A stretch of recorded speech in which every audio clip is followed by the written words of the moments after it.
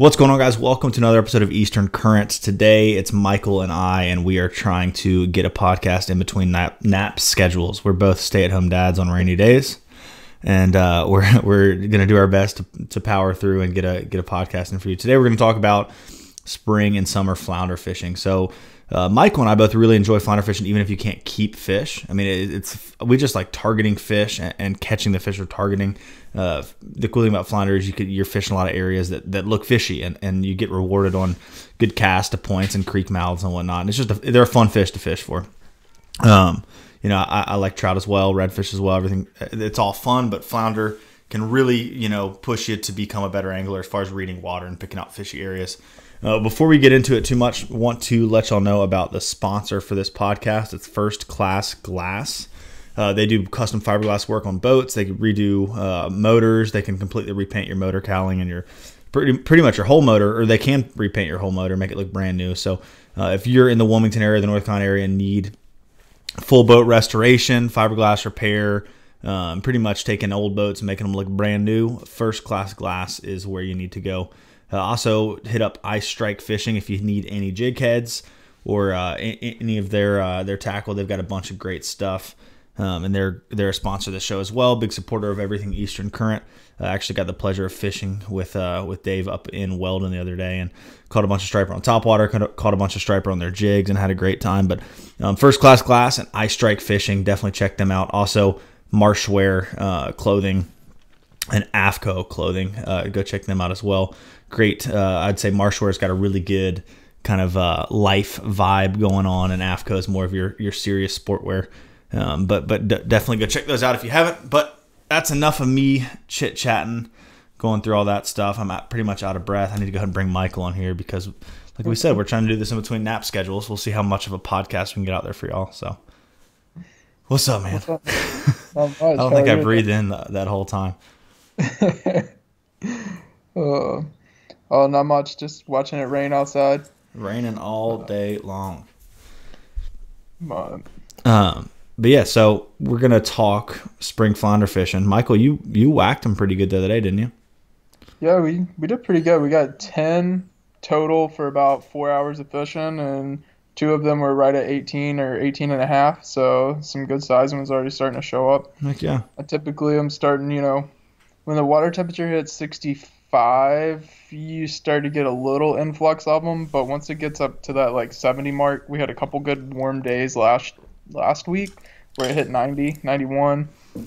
That water temperature really warmed up, and I think those fish started to move in. Started to dump cold in. Snap that we've got right now with this cold rain, it's probably going to drop the water temperature back down, and they might move back out, or they might shut down for a little bit. Yeah. But as soon as that water temperature starts to warm up, definitely around that 70-degree mark is when I start to see them really start to show up good. Okay. And then, typical summertime, like good flounder fishing, I feel like is 75, 76, and up.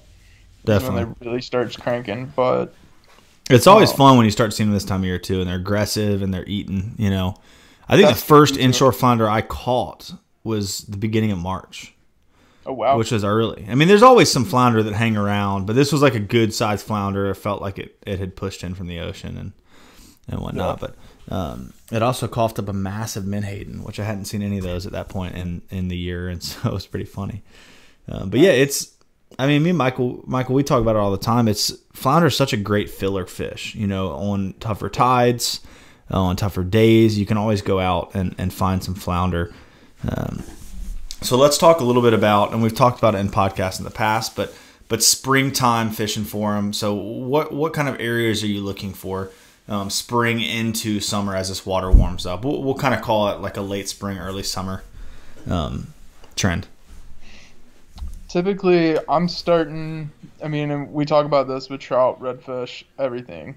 Closer to the inlets, and I start working my way back. So like, I fished Saturday, for instance. I actually started in the inlet and fished right there as the tide was changing. We had a good current flow, and I drifted the inlet. I picked up 2 fish there. They were a little smaller, but at least gave me the idea, like, all right, they're starting to make the transition in shore. And then from there, I start checking the creeks closest, or I check my largest structure. So docks and drop-offs, points, ledges, that kind of stuff, within that half-mile kind of radius around the inlets. And I always have spots that I know in the back of my head that hold fish year after year after year. And those are kind of the spots that I go and target first, but they fall into those categories, Right. Deep holes, big drop-offs, ledges, whatever. I start checking there. So If you had to pick one type of spot to fish this time of year for flounder, what would it be? I think it would be drop-offs right outside of creek mouths. Yeah, I would agree. That's exactly what I was thinking. And like secondary deep holes and creek mouths too, but I think the drop offs and creek mouths, it's I mean pretty much inshore. That's a hard one not to target. Big structure too. That's another thing. Like fishing docks around inlets can be really productive as well this time of year. But I just don't fish docks as much. I know you fish docks pretty heavily for flounder, not necessarily redfish, but for flounder you really like dock fishing. Is there anything specific in the docks that you're looking for to catch flounder? Docks are really just time consuming. That's kind of the biggest thing for me. If you fish like the creeks and the drop offs like you're talking about, if you hit those areas with 3 or 4 casts and you don't pick up a fish, there's probably not one there at this time of year because they're super aggressive. They're looking for something to eat. It's the reason why they're coming inshore. They're following the first bits of bait in. But on the docks and stuff, you just got to take your time to pick them apart. I will say higher tides I feel like are better for them. This time of year, they don't seem to like to sit nearly as shallow as they do during the summer. So targeting them on either the last bit of incoming or the top of the fall, especially if you're in that 4 to 5 foot range, I feel like it's a little better water depth too sometimes. Yeah. But picking a dock apart, finding that one little spot where they're sitting, because it's not there's just not the numbers here right now for them, for multiple fish to be on every single dock. It can happen, but it's typically 1, maybe 2 fish, and they're sitting right behind a pole or a post or something waiting for that bait to come around. Yeah. And so it's just taking your time and really picking it apart. How important would you say it is for you, like this time of year, to be fishing around large amounts of bait? Because it seems...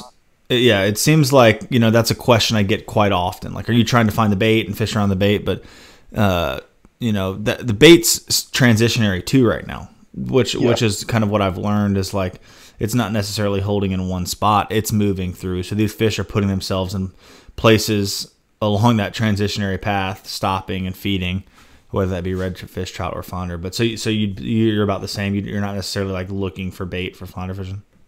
No, I mean, if I see bait, that's great, but most of the time I'm more paying attention to location, because especially this time of year, the water's just not quite warm enough for the bait to be super active right up on the surface, that kind of stuff. The water right now is cool enough that it's still holding a pretty large amount of oxygen, so the bait, like mullet and stuff, you'll see them a lot of times during the summer right up at the surface because they're gulping air and that kind of stuff, making disturbances, helping oxygenate the water, because that water, the oxygen level drops a lot during the summer. But right now the water temperature is cool enough, it's still holding a lot of oxygen. So just because you're not seeing them on the surface doesn't mean that they're not in those same areas. They just may be swimming down deeper. Right. Yeah, I think that's a good point for sure. So when these fish are hanging out deeper this time of year, is there anything specific you change in the way that you target them or how you approach them or how you're fishing for them? I definitely upsize my jig head. I want to make sure I almost always have bottom contact, especially for flounder and like those deep drop spots. We were talking about ledges and stuff. I want to be able to cast up shallow, work it off of that, and make sure it drops from that shallow, get it over the ledge, and let it drop into kind of the deeper holes. And make sure I'm getting bottom contact without that bait just blowing through the hole with the current. Right. More of like trout and stuff, I want to be able to work it, and I want it to stay kind of right off the bottom, or just kind of bump it right up, let it bump it and let it come up off the bottom and kind of move around in the current. When I'm fishing more for flounder, I'm throwing quarter, 3/6 quarter, 3/8 or a half ounce okay jig head, a lot of times, The half ounce, that's more of like right at the mouth of the inlet. I want to make sure I get down, in those heavy current situations, but more inshore, 1/4 and 3/8 is, kind of the thing. Especially because I fish a lot of Z-Man too, just to get that much action, but they're also naturally buoyant, so you want to go with something a little heavier to make sure you get it down. Right. So, I think it's I'm sorry, go ahead. key to, like, when you get a hit, like being able to discern what the bottom is versus a hit, that kind of stuff. When you're trying to maintain contact in that deeper water, fishing some of that current and whatnot, is there any type of retrieve style or positioning in how you position your boat, anything like that comes into play as far as like getting a good productive cast? Are you sitting there throwing up current into it? Are you throwing down current? Like, are you sitting and throwing side current, swinging it, rod tip up, rod tip down, like anything like that? Most of the time I'm positioning my boat down current of where I want to fish, and I'm throwing up current. That way I can let the line, a lot of times when I'm doing this, I'll pitch my bait up, open the bell, and let it just drop freely. Gotcha. And then close the bell once I say give it 2-3 seconds to make sure it hits the bottom. Close the bell, rod tip up, and I fish rod tip up most of the time for flounder, and that's just because it keeps the least amount of water actually in the line, or the least amount of line in the water, so that you have more sensitivity. Yeah. If it's windy or whatever, I'll put my rod tip down, but for the most part, I'm keeping it up. Yeah, that's what I like to do as well. Trout or flounder, with that rod tip up if I can. When it gets windy, you get too much bow in the line, you really can't feel anything. But yeah, God, when you got a calm day and you can just have 3 or 4 feet of line in the water, you can feel everything. I mean, you can really tell then if it's a shell or if it's a fish. All right. So the age-old question, I'm just kind of drilling you today with questions. I guess that's how this podcast is going to go. The age-old question is like, if you're fishing an artificial or a live bait. Well, we've just been talking artificial. So when do you set the hook? You feel what you think is a bite. Are you the kind of guy that jacks them right off the bat, or are you sitting there and waiting 30 seconds? Because I'm definitely not the one that waits 30 seconds. This time of year, when I feel it hit, most of the time I'm setting the hook right there. Yeah. And the fish right now are so aggressive because there's such a small amount of bait in the area. When they want to eat, they're ready to eat, they'll attack it. Yeah. Like, I think Saturday we hooked maybe 12 or 13. We lost one right beside the boat, and the other two, came off pretty quick. So kept pulling our skirts down, that kind of stuff. Yeah. So there's definitely some short strikers out there right now, but that could also have been lizardfish and other stuff. So that would be a really good band name, Short Strikers. I don't know why that just popped in my head. I'm crazy, but I feel like I think there's probably a lot of little ones around this time of year too. The ones that just pull the pants down and whatnot.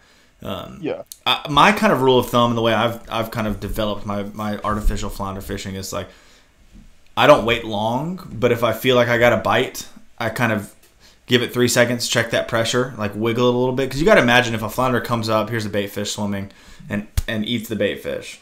It's very used to feeling that bait fish probably moving around in its mouth trying to escape. You know what I mean? You don't have to just give it dead slack.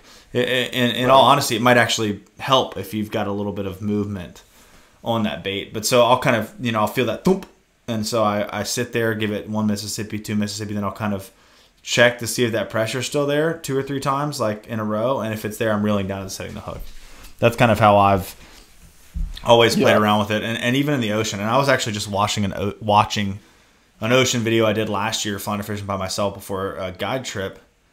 And, I feel pretty good about my, not waiting too long to set the hook. But then I'm sitting there and I watched myself pull it out of like 4 fish's mouths, only giving them like 5 seconds to eat it. So I think bait fishing, you might as well let them choke it. But if you can't keep them right now, like I wouldn't let them choke it too long.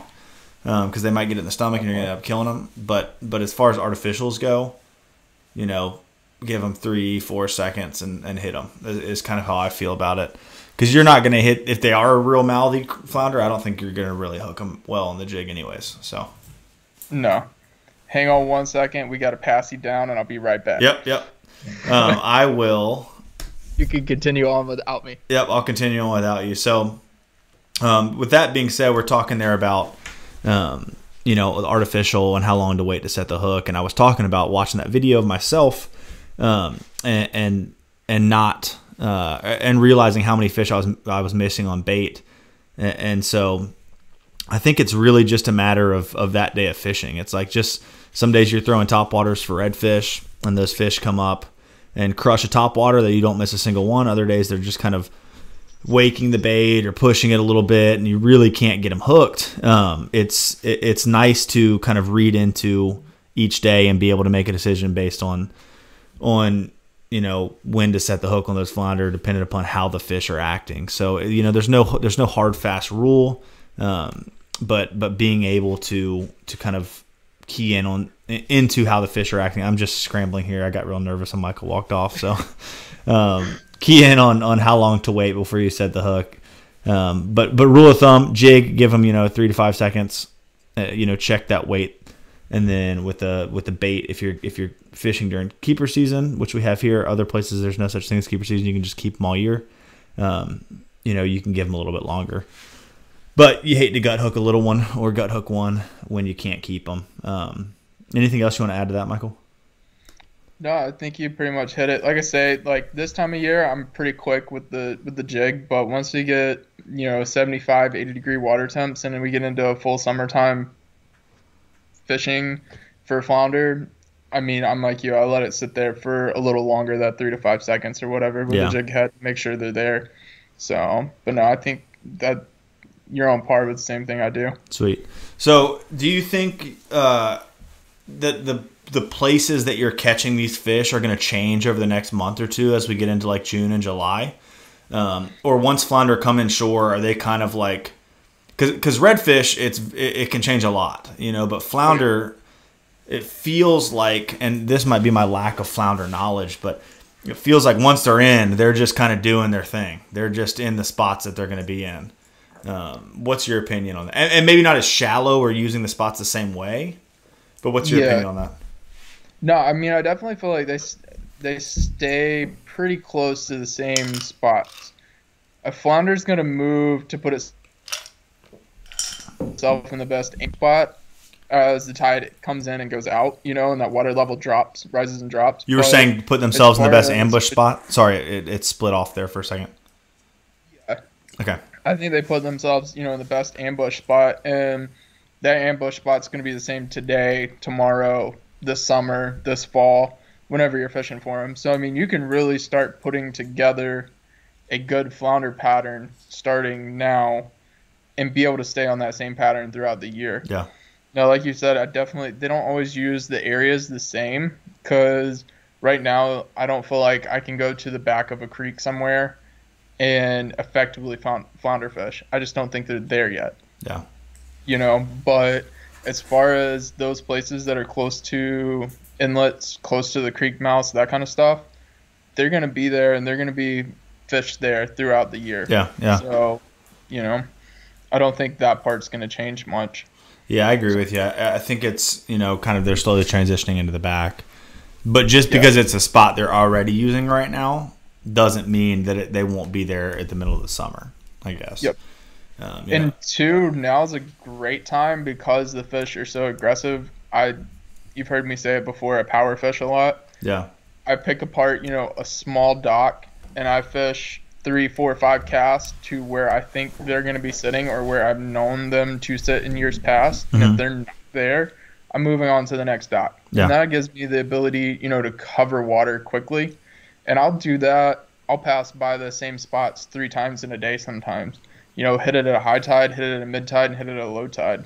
For sure. And that'll give you, especially right now when we can't keep them, that's going to give you the option to figure out where those fish are sitting at a high tide, where some of those fish are sitting at a mid tide, where they're sitting at a low tide, and how they transition through those certain areas. So that the next time you go out, all right, it's a mid tide. They were sitting underneath this dock float last week. Yeah. That's where I need to fish, Yeah.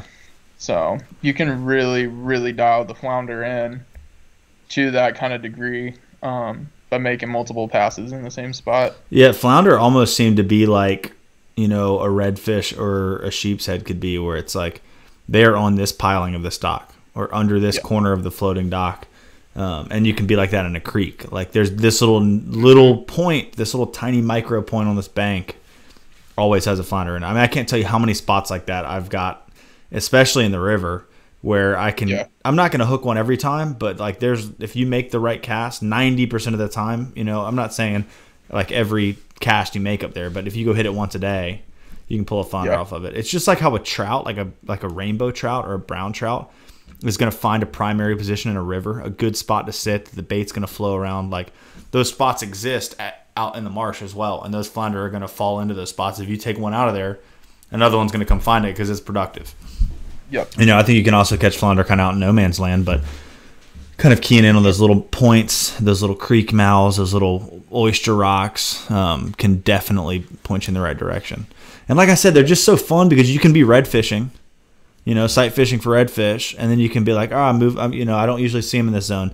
You know, fire 10 cast off to your next place and pick up a flounder, maybe sometimes 2 flounder, if you know where to make those casts. And that's why it's, you know, they're just a fish that too many people that like to fish how we fish overlook and say, I don't care about catching flounder. They don't fight. You can't see to eat.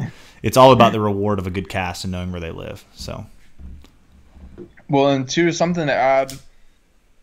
We were talking about like how they use certain areas.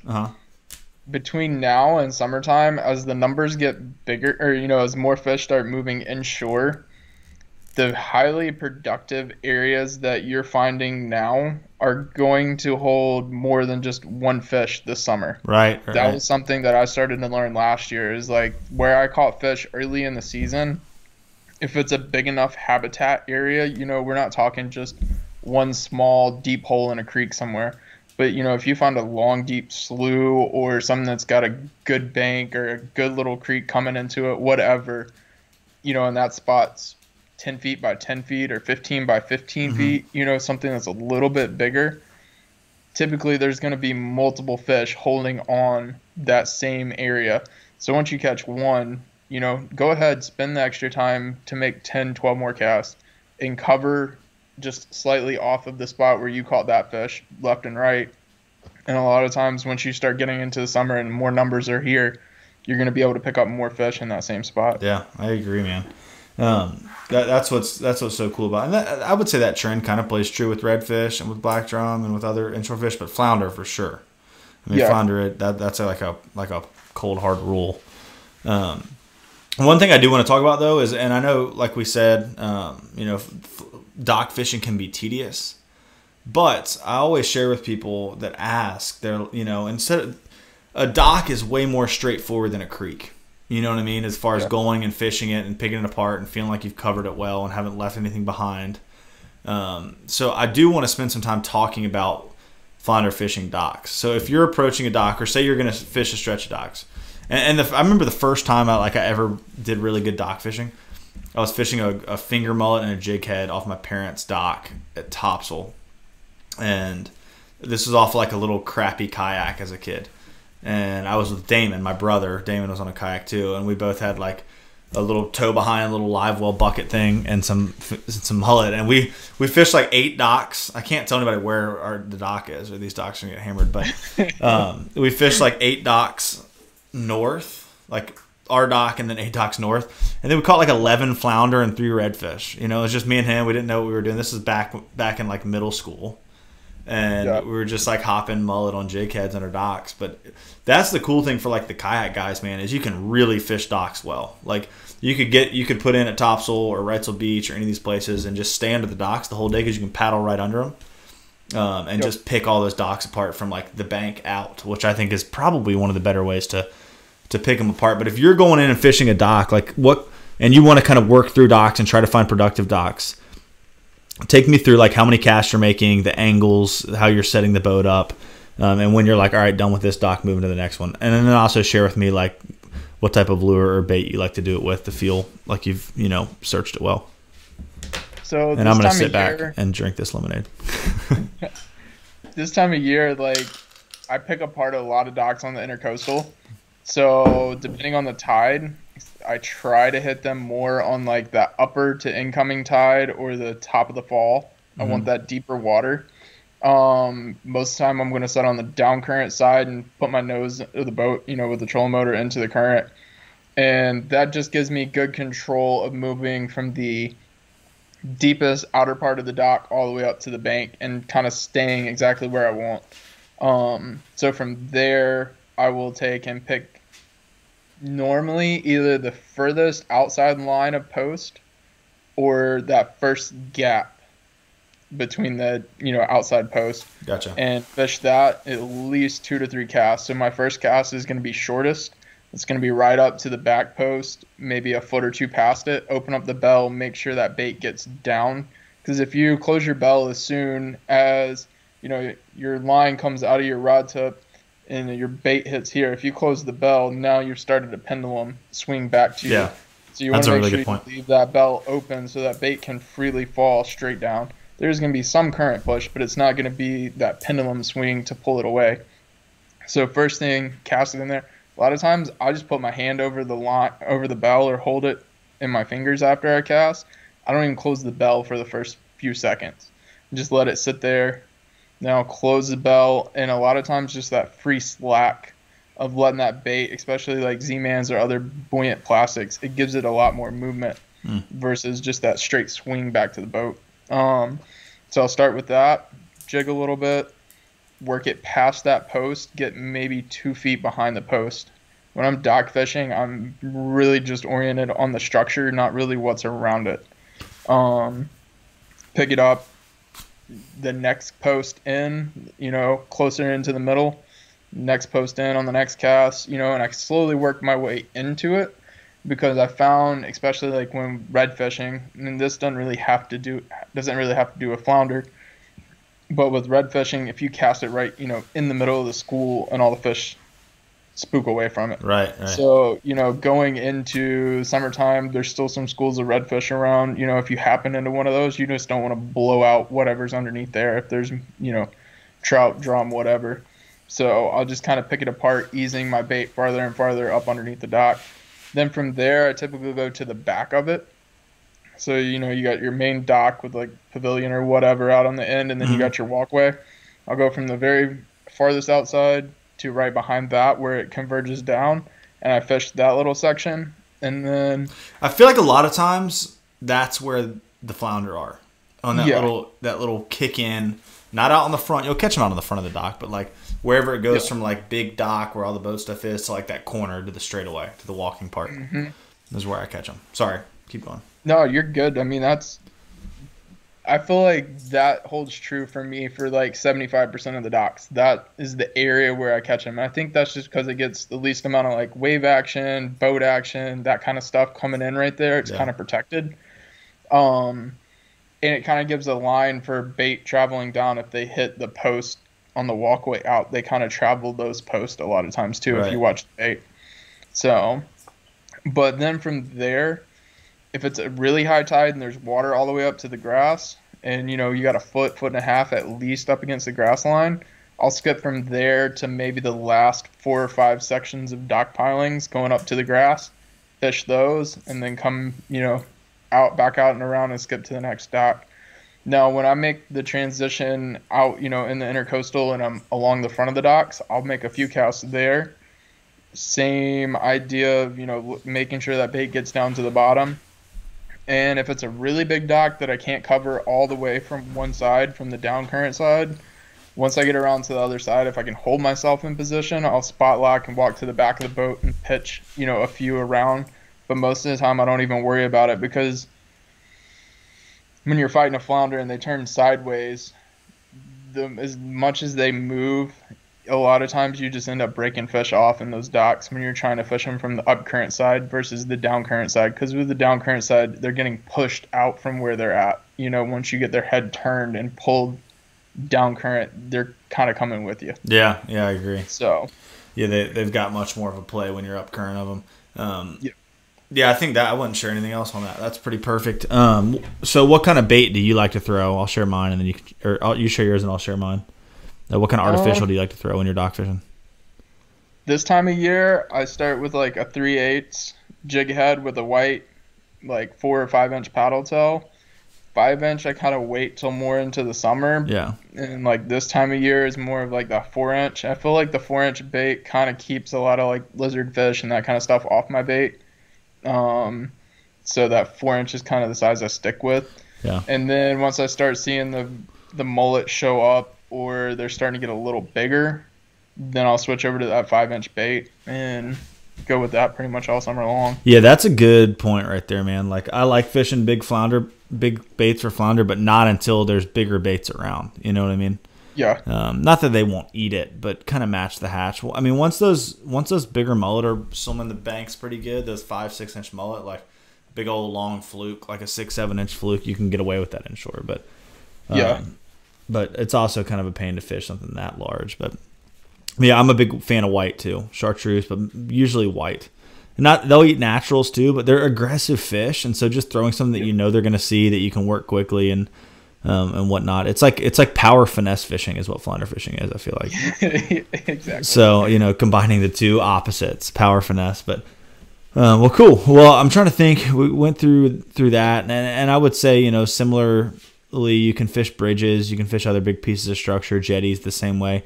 And one big thing is just changing the angle up, like Michael was saying. Like you'll fish a dock from one side and you'll flip it around and go the other way, and something about your bait coming that way, you'll catch 2 or 3 fish off of it. So just because you hit it from one side or one corner or one angle, don't be afraid to go back in. I'm still letting everybody look at you while I talk. To go back in and hit it from a different angle. That's definitely a big thing. And with a lot of, I see that with striper a lot too. Like changing your angle up just a little bit can really, really help with getting those fish to eat. But yeah, so I think that's kind of a good start on spring flounder fishing. Is there anything else, Mike, that you can think that we kind of need to move into and cover a little bit? I would say the only thing, so there's a lot of docks that are kind of within creeks or, a little tighter. They're not just like the intercoastal, so you're not able to get around and fish like the backsides, or they don't have those long walkways. Right.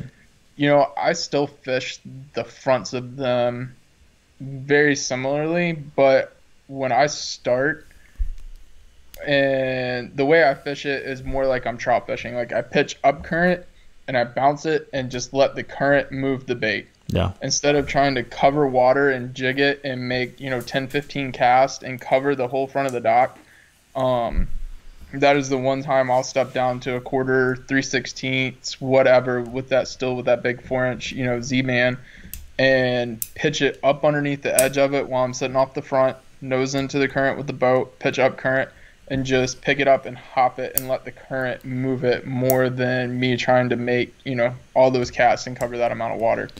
Yeah. So no, and I don't know if that makes a huge difference, but to me, I feel like I cover the water more effectively because my bait is staying down there on the strike, down on the bottom where those flounder can see it for a longer period of time versus just sticking it in 3 or 4 different places, 5 places, how many ever casts you make, and them only getting to see it, for the 3 or 4 feet that you're in that spot on every retrieve. Yeah, I think that's huge. One other thing too is, so many people fish fluke style baits, like, jerk shad, fluke, jerk bait style, soft plastics for flounder. What is your take on that? And how often are you fishing that? How often are you fishing a paddle tail? I'm a huge believer in the paddle tail. I like the thump. Yeah. Having something that gives off a little bit more push of water, I think, especially in deeper water that's not got great visibility, is better. But flukes and stuff, I've caught fish on them. I'm not going to say that, they don't work. They definitely do. I think, though, I use that in more clear water or when I'm targeting fish that are a lot shallower, where I want basically just that movement for that fish to be able to see it. Yeah. I'm with you. I would say the paddle tail, man, those fish can feel that thump of the tail so much better. It's more of a, not finesse, but it's more of a realistic type of bait. You're pulling those bites out of fish too that might not be really wanting to eat, but that fluke is such a reactionary bite.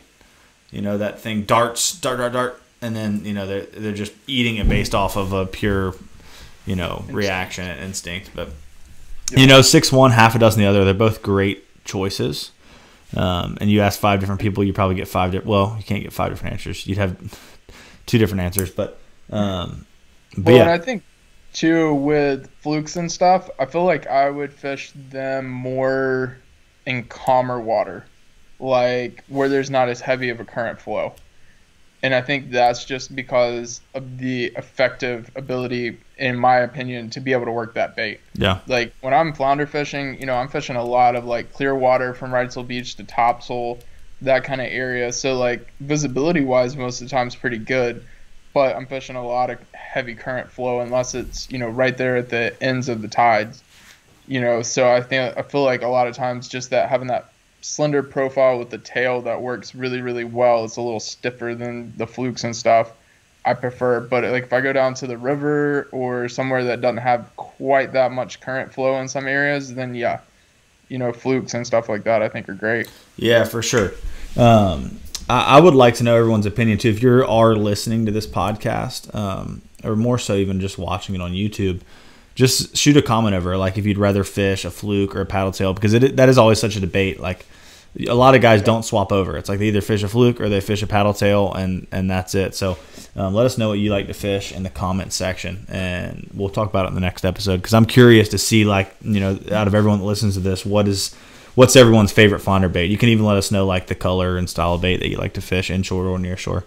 Because it's funny, it's one of those, it's like trout fisherman, man. It's like, it's like the hot olive broken glass MR17 with a 5-second pause and 3 twitches and then 2 twitches. That people can get like that dialed on their flounders all plastic. So, man, we covered creeks, we covered docks, we covered what we like to throw. Is there a specific jig head weight that you like, that you gravitate to, or is it completely like situational? Completely situational. I have a handful of jig heads that just sit on my console, Yeah. and either I tie out 3, 4, 5, 6 different times a day, or I've got 4 rods in the boat and I've got one of each size on there.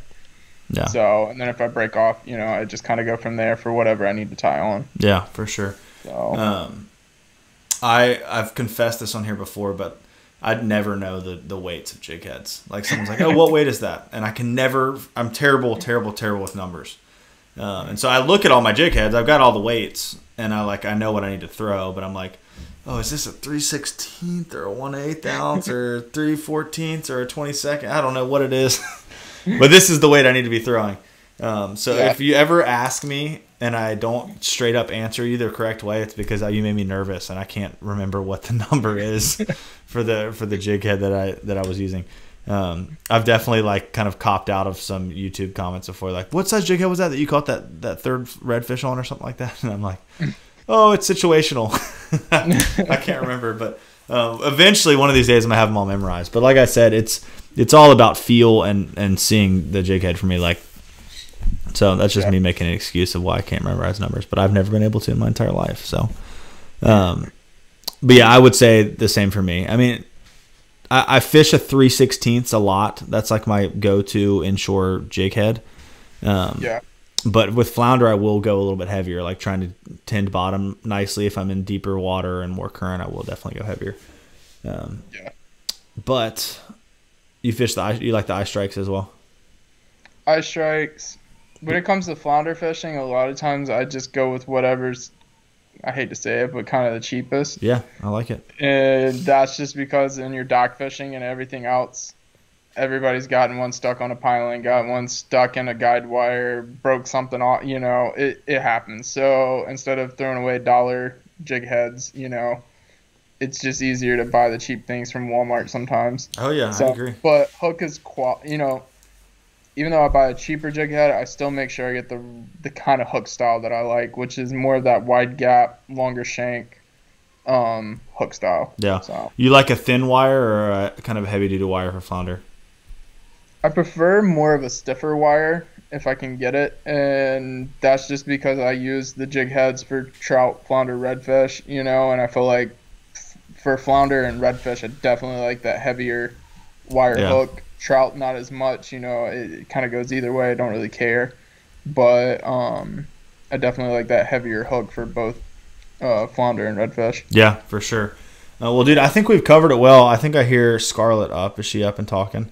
Yeah, she is. Passy is down again. Passy's down. Well, Mike, thanks for hopping on here and doing a flounder podcast. We're going to do more as season progresses, but like we said, it's a great fish to go out there and just add to your day, and become a better angler so that you can smack them good when season comes in if you want to keep a couple. And hopefully, eventually, we won't have a season again. Hopefully, we'll be able to keep flounder year round. But yes, sir. We'll just see what happens. But Mike, thanks so much, man. I know you need to run. You guys, we're not going to do Patreon content tonight just due to our busy schedule this evening. But if you have not checked out our Patreon page, go over there and check it out. We got tons of extra content, uploading it very regularly, multiple times a month, not always every week.